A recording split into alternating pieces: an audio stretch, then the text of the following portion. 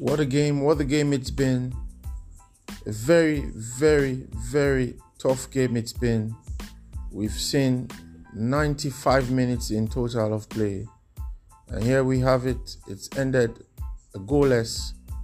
And even at the end of the game, the coach for AS Roma have also been given a red card just at the end of the game. I was just going to do my roundup, but he's just been given a red card just at the end of the game.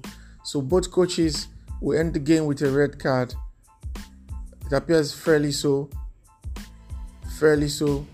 And both teams had their chances, but neither side was able to convert it. So it's ended with a whole lot of yellow cards and 2 red cards for both coaches, Spalletti and Mourinho. So fair match it is. Until I come your way again, AS Roma 0, Napoli 0. My name is McDonald. Bye-bye.